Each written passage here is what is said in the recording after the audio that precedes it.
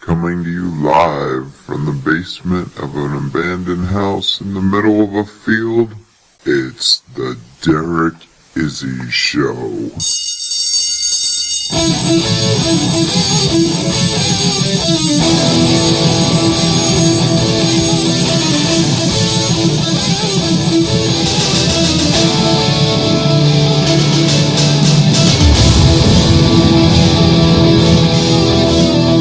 And now, the man who's making history his story, Derek Izzy.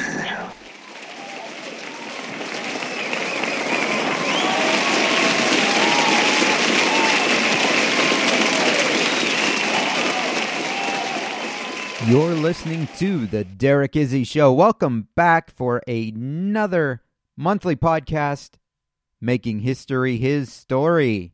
Before we get into the podcast, we have a brand new sponsor on the show.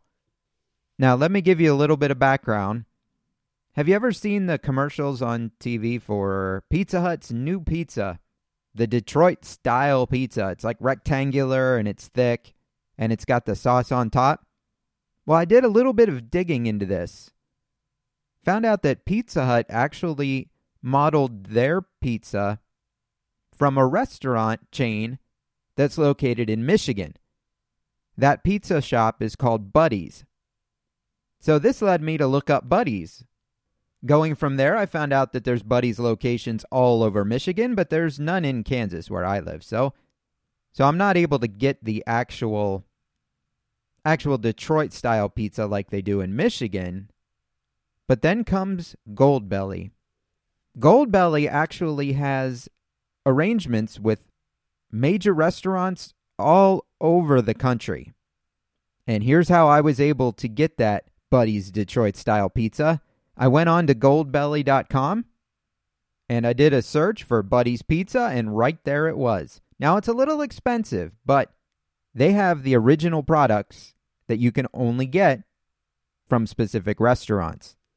If you use the link in the show notes or the link on derekizzy.com, as a listener of our show, you will get $15 off your first order, provided that your order's at least $50 total. Now, the way this works, and I'll give you my experience with Goldbelly when I ordered the pizza from Buddy's. The pizzas arrived in a box. They were iced so they could remain frozen through the entire duration of their trip. And then they have directions on them that tells you how to store them, how to thaw them out, and baking instructions. So I finally got a chance to have one last week, and it was amazing. Now, they are expensive, but use that link in the show notes or on derekizzy.com. You'll get $15 off. But they have food from restaurants all over the world. You want a genuine Carnegie Deli cheesecake? You can get it from there. You want Chicago deep dish pizza from Geno's? You can order it there. They'll deliver it to your house. So check out Goldbelly using the link in the show notes or on derekizzy.com, and you can enjoy yourself some original food from the restaurant that created it. Now, you'll remember on last month's show, this clip. She decided to take her own fate in her hands. As they placed her head in the noose, before the hangman could take action, she revealed her last words. She screamed out, "If you have a message you want to send to hell, give it to me and I'll carry it." And with that, she lunged forward before the hangman could act, and she hung herself. It is said to this day that her ghost haunts Charleston. There are tours of the area where the crimes allegedly took place and where some of the historic locations are still around. However, the topic of our podcast was given the moniker of being America's first female serial killer. Her name was Lavinia Fisher, the first female serial killer. Or was she? Well, in fact, she was not. According to our research, we went in to look at the historical records of the time that Lavinia Fisher lived. And while she was convicted of highway robbery, there was never any real evidence that she actually murdered anyone. Yes, there were rumors about the bed that would fall through the floor, but when they did a search for bodies, they were unable to find any of the alleged victims that Lavinia was said to have killed. And if you use those historical records, they basically point to the fact that Lavinia never really killed anyone, that it was all based on her reputation. And you know how word of mouth can spread, and sometimes people spread inaccurate information. You can even turn on the news and watch inaccurate information these days. But people talk. Rumors spread, and as they spread from person to person, they got more and more out of hand and more exaggerated. So Lavinia Fisher was actually not America's first female serial killer. Born in 1857, or 1854, or, well, not quite sure when she was born because the records of that time weren't very accurate in this area. So we'll go with 1857. That seems to be the general date that the majority of historians cite as the birth year for the topic of today's podcast. The birth name of Honora Kelly. Born to an interesting set of parents. When she was 1 year old, her mom died. Looks like her mom was the victim of tuberculosis. According to historical records, it looks like she was mostly an alcoholic. The father, also an alcoholic. They had immigrated from Ireland, having to raise the children on his own. The father in this family, Peter, he was very strange, and it was a lot of responsibility raising children after his wife had died. He had a reputation around town as being kind of eccentric, and this eccentricity pretty much turned into insanity. There were rumors that he had been abusive to his children. Now, I don't know if the rumors were true, but I do know this was one crazy man. He basically got rid of his children. He placed them in orphanages. But the topic of our podcast, she didn't go to an orphanage. She was given away as an indentured servant at age 6. Now, the family that raised her, the family that she served, they had a daughter who would kind of be like a sister to the topic of our podcast.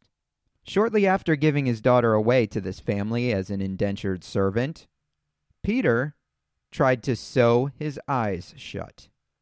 If that gives you any clue to the mentality of this family. So being sent to this family, serving them throughout her childhood, the topic of our podcast would develop some strange mannerisms.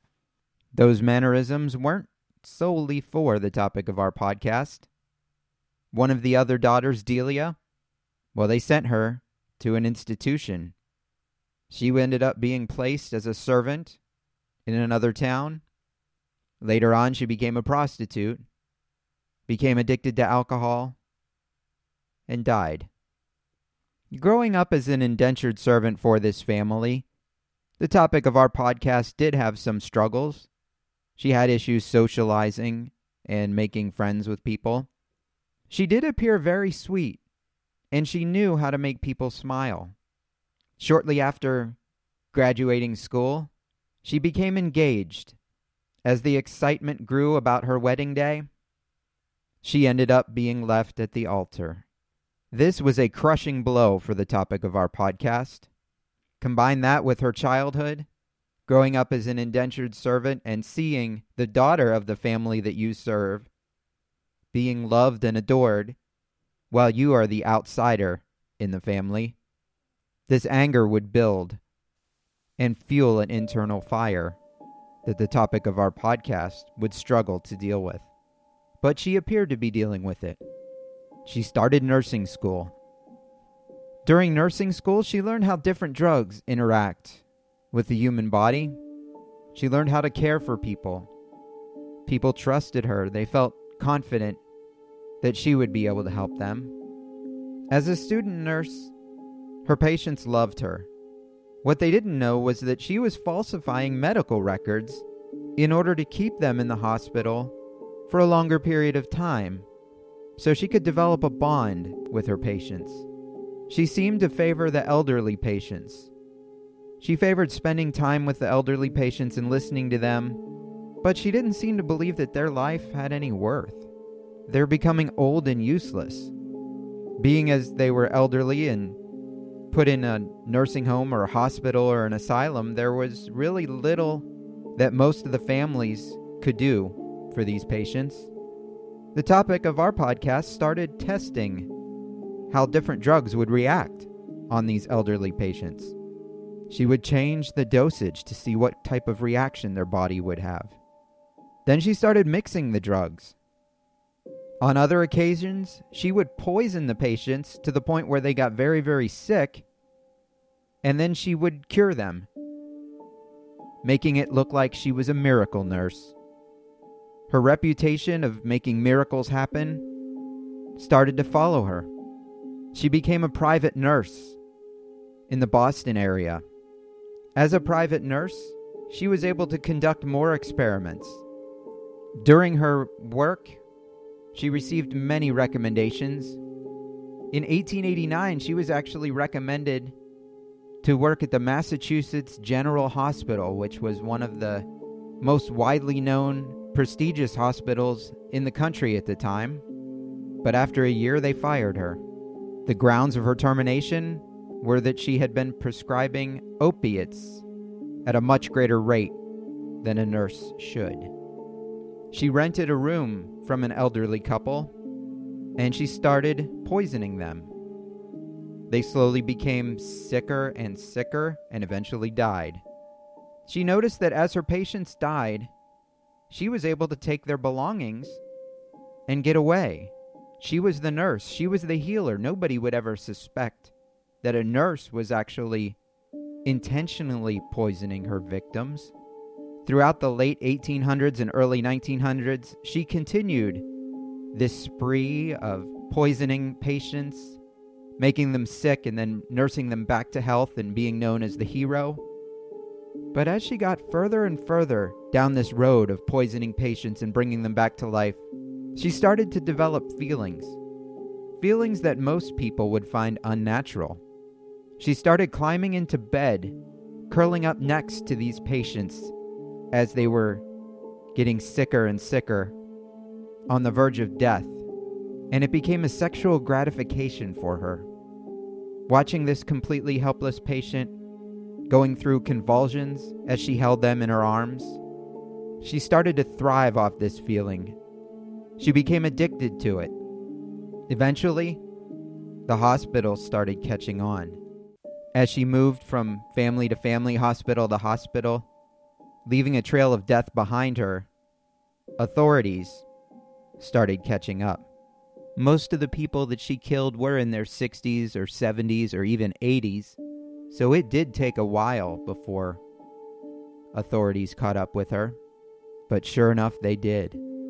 An article in the Hoosier State Chronicles reported that she would fondle her victims as they died and attempt to see the inner workings of their souls through their eyes. When she was questioned about this, she stated that she got a sexual thrill from her patients being near death, coming back to life, and then dying again. On October 12th, 1901, the topic of our podcast was finally arrested.